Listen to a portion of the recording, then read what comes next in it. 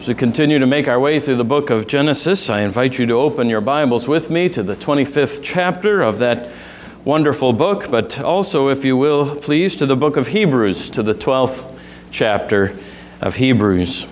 Genesis chapter 25, then, and Hebrews 12 as well. As was the case last week, wherein the Apostle Paul in the book of Romans taught us how to understand the word to Rebekah about the twins in her womb. So this week, Scripture itself gives us the application, or an application of the text before us this morning concerning these same twins, now in the crossroads of their lives, where those roads met and then so terribly and eternally diverged at the site of Jacob's fire and pot of stew.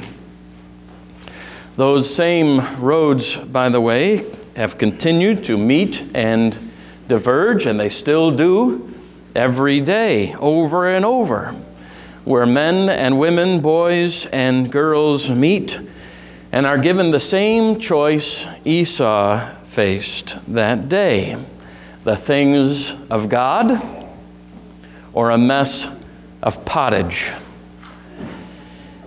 We'll begin our reading at verse 27 of Genesis 25, but first to prayer. Our Father in heaven, we acknowledge again that it must be your Spirit who illumines the word that He Himself has inspired the day that it was written. We thank you, Father, for speaking to us in your word, and we pray that He will open our hearts to receive marvelous things from your law. And also, our Father, that we may take warning and encouragement from your word this morning. Speak, for your servants are listening, for we pray it in Jesus' name. Amen. Genesis 25, beginning at verse 27. When the boys grew up, Esau was a skillful hunter, a man of the field, while Jacob was a quiet man, dwelling in tents. Isaac loved Esau because he ate of his game, but Rebekah loved Jacob. Once when Jacob was cooking stew, Esau came in from the field, and he was exhausted. And Esau said to Jacob, "Let me eat some of that red stew, for I am exhausted." Therefore his name was called Edom. Jacob said, "Sell me your birthright now." Esau said, "I'm about to die." We have to imagine that this is hyperbole. This great hunter was not about to die, but it helps us to understand how lightly he held his birthright. Esau said, "I'm about to die. Of what use is a birthright to me?" Jacob said, "Swear to me now." So he swore to him and sold his birthright to Jacob. Then Jacob gave Esau bread and lentil stew. And he ate and drank and rose and went his way. Thus Esau despised his birthright. That's a real struggle for students of the Scripture to determine sometimes, especially in the case of narrative writing in the Scripture, whether or not what the figure in that story, in that history, is doing should be considered noble or sinful.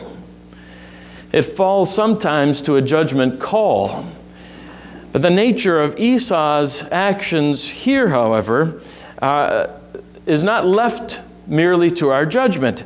And a rare occurrence of this, the narrator tells us outright, what we have witnessed is clearly evil. You caught that. Thus Esau despised his birthright, leaving us in no doubt.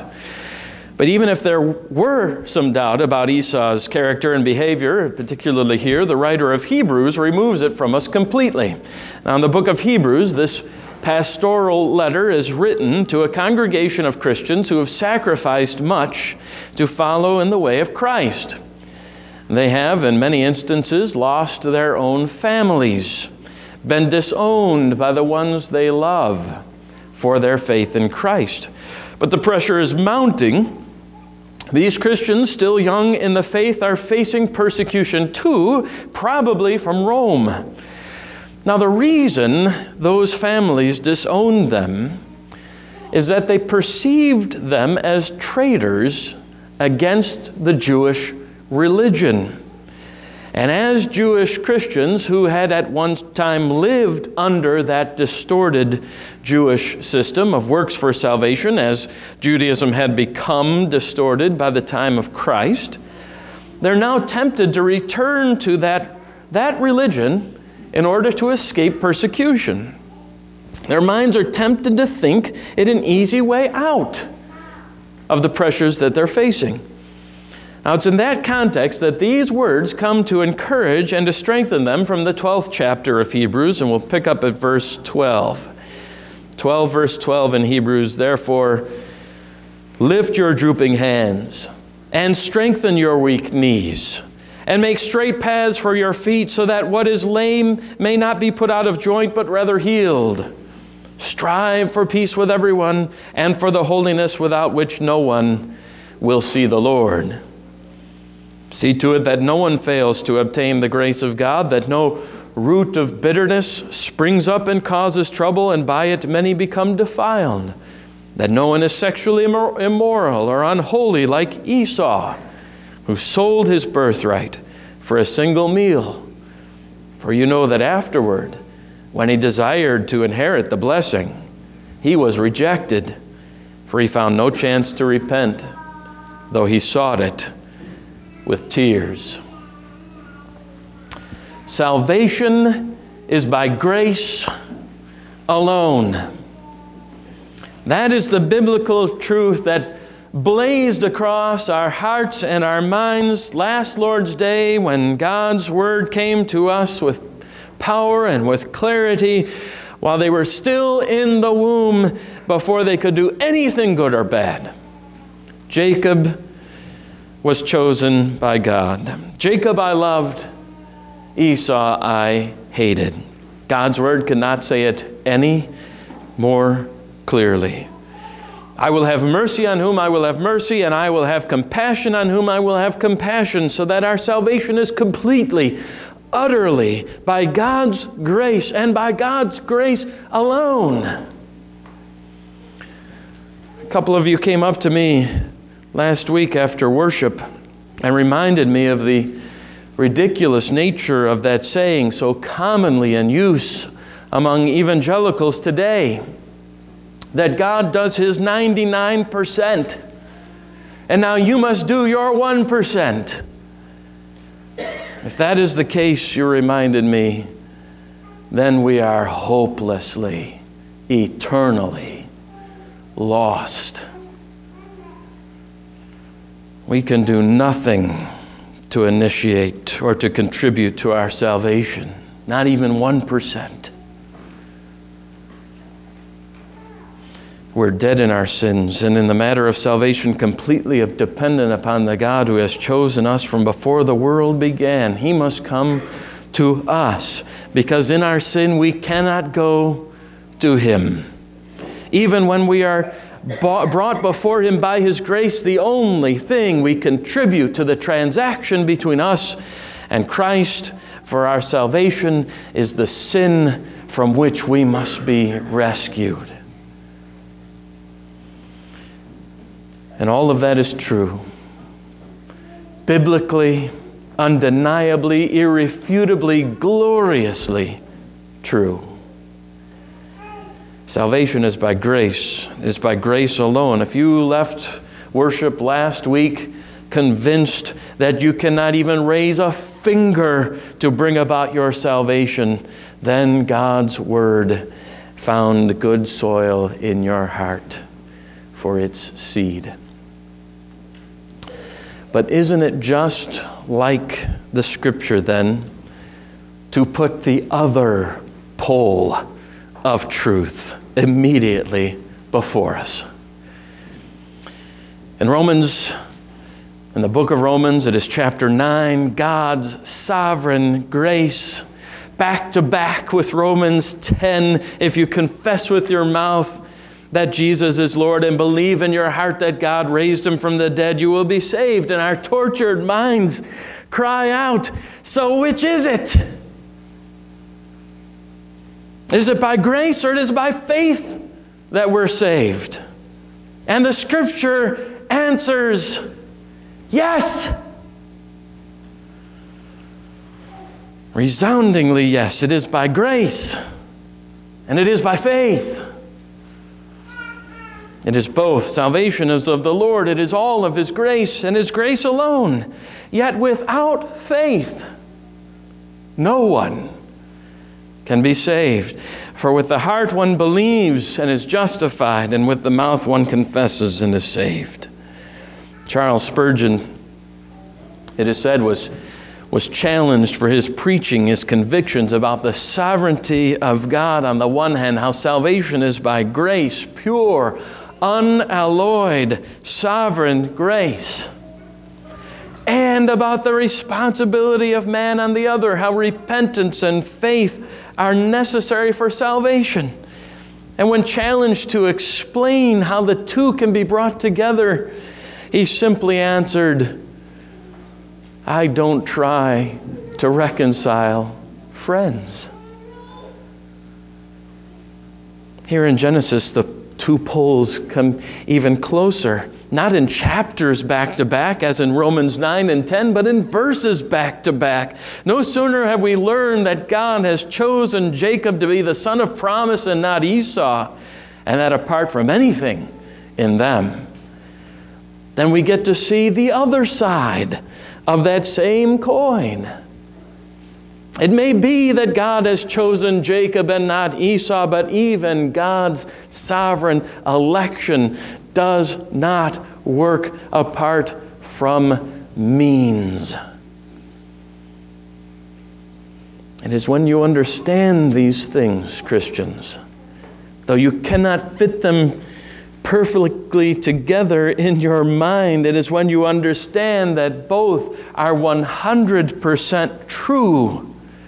God's sovereign election on the one hand, and your unmitigated responsibility on the other.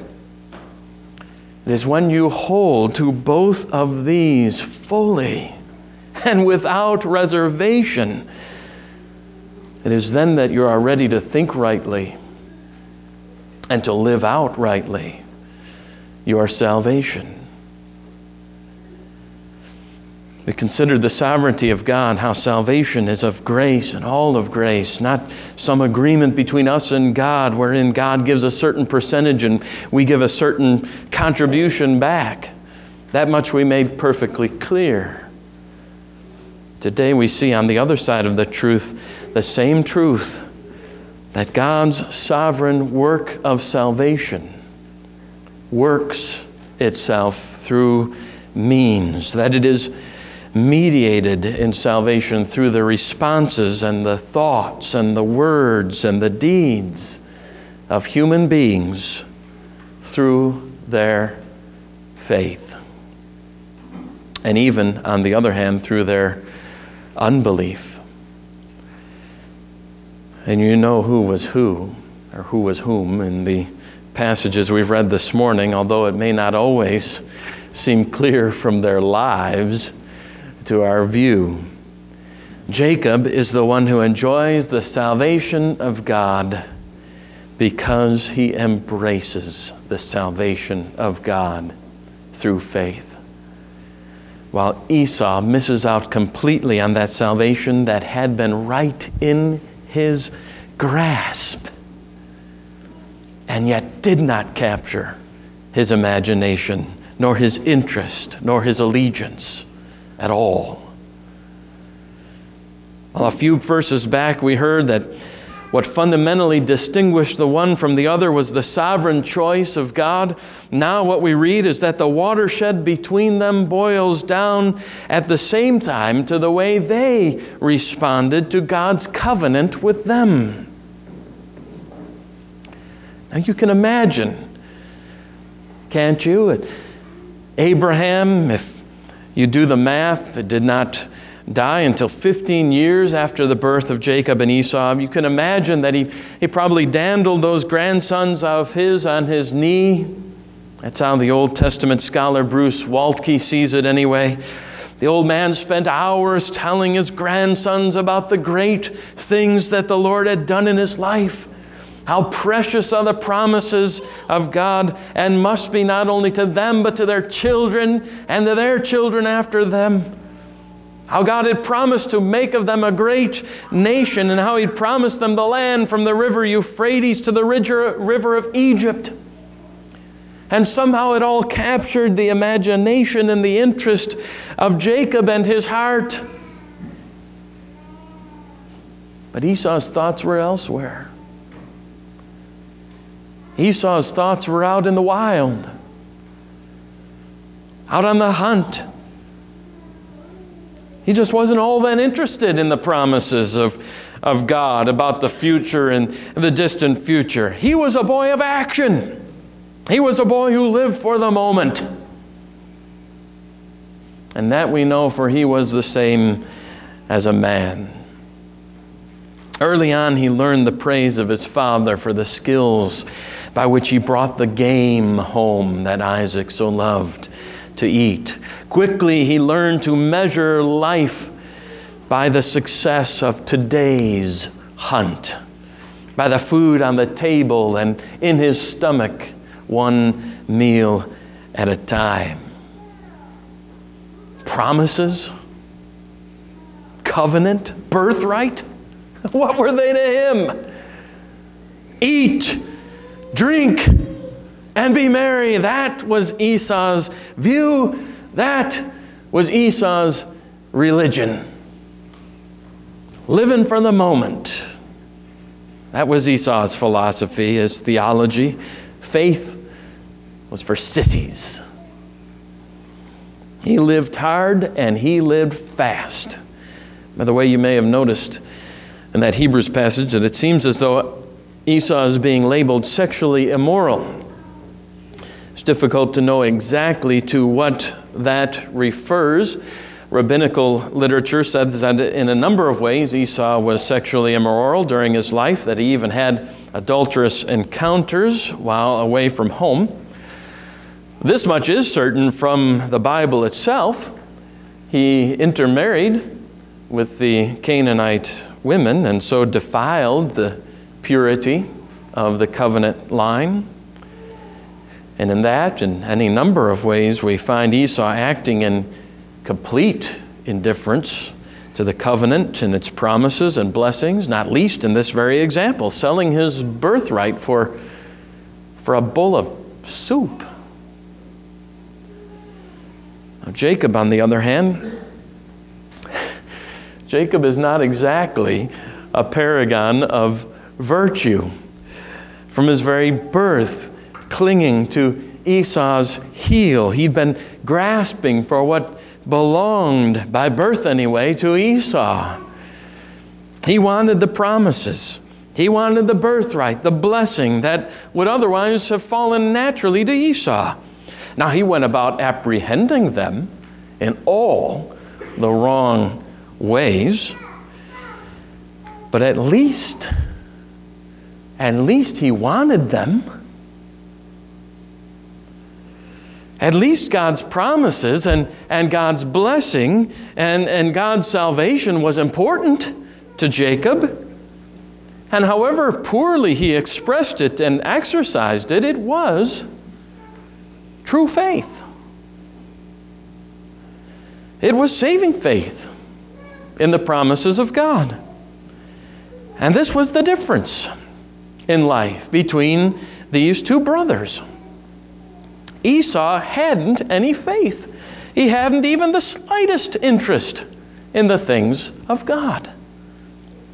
Jacob's passion was for God's blessing. He wants it. He reaches for it. He pursues it.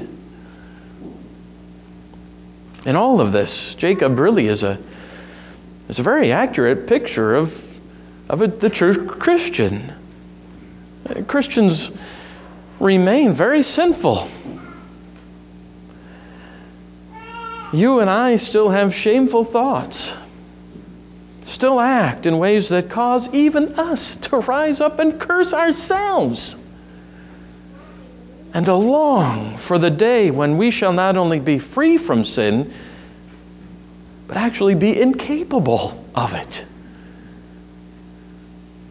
But even in all of that, Jacob and every Christian with him, at the rock bottom of it all, they have faith. They value above all else the covenant and its blessings and its promises, and they want nothing less than that for themselves and for their children and for their children. Jacob and Esau's lives will continue to be the great illustration of this distinction between the saved and the lost. I mentioned that the roads intersected here at Jacob's fire and his pot of stew, and then diverged, and that eternally. That's not to say, by the way, that Esau did not do some things that were nice, even admirable, magnanimous.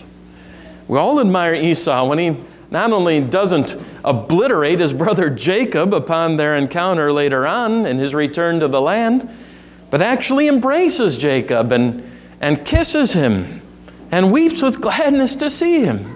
And we all know unbelievers who are, for the most part, it seems, loving people, even admirable people. But their lives also did diverge visibly because of what was in their hearts. Jacob valued God's covenant. Esau despised it and threw it away for a bowl of red stew that turned out to be nothing more than a bowl of lentils. Then, as we learn from the next chapter, Esau married 2 Hittite women, giving no thought at all to the continuance of God's covenant to the next generation. Jacob, on the other hand, chooses wives who will place the matters of faith and truth on the mantles of their home. Esau, we learn in chapter 32, went to live in Edom near Mount Seir, not because he had to, but because he wanted to. It was just another indication of the indifference with which he held God's promises, even the promised land. That land, you remember, was a very picture of heaven according to the Scripture, and it was nothing special to him. Jacob, on the other hand, worked for years to be able to return to that land. In sum, Esau lives for the moment, for what he can get out of life, for the immediate, and for what the world counts important. Jacob, on the other hand, has his eye on God's covenant, on God's promises, on the promised seed, on the promised land, all of which indicates that Jacob had true faith, while Esau had none. We might say it even more clearly. Esau missed out on salvation for the simple reason that he did not pursue it, even when it was right in his grasp.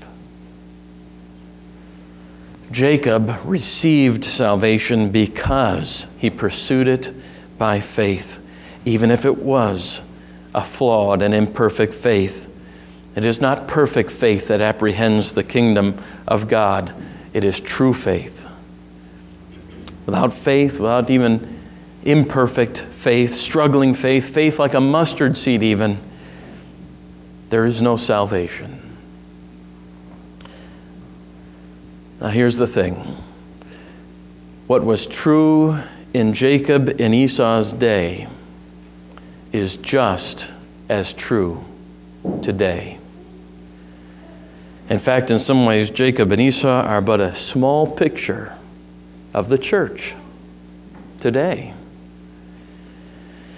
Like both of them, all those who are baptized and in the church today are in the covenant, in the formal sense They are covenant members and descendants of God's covenant.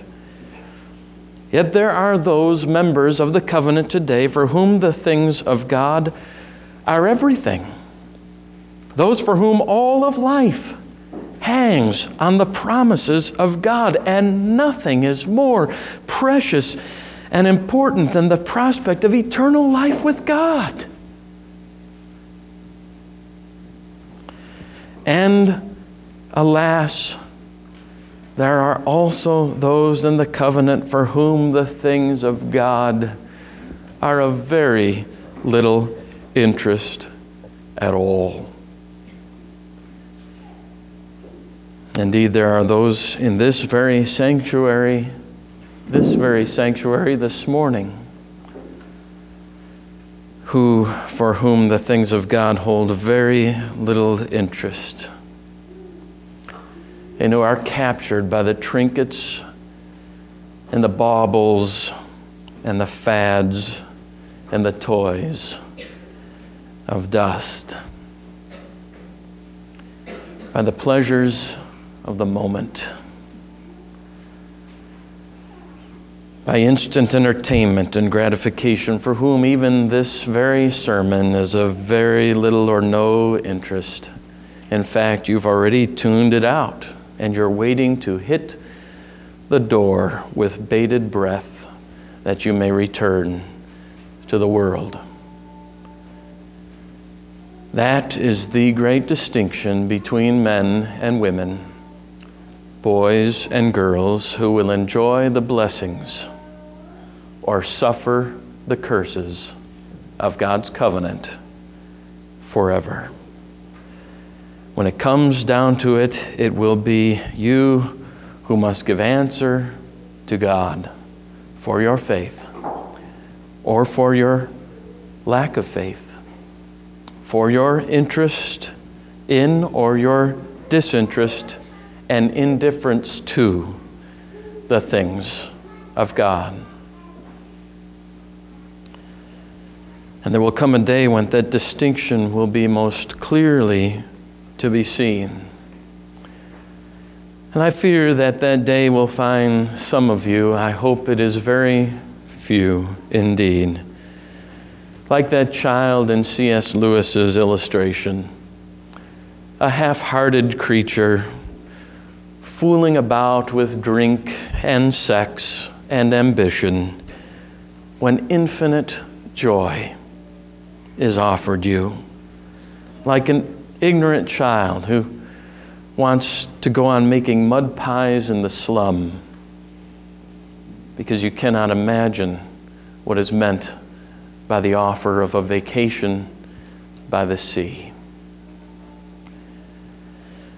I know what you will miss out on, both in this life and in the life to come. Oh, the path of unbelief, it will have been an easier one, an easier road to be sure. And even more pleasurable in some ways, as the world measures pleasure. But that will be all there is of ease and pleasure. You will have had all you can get when you get all the world can give.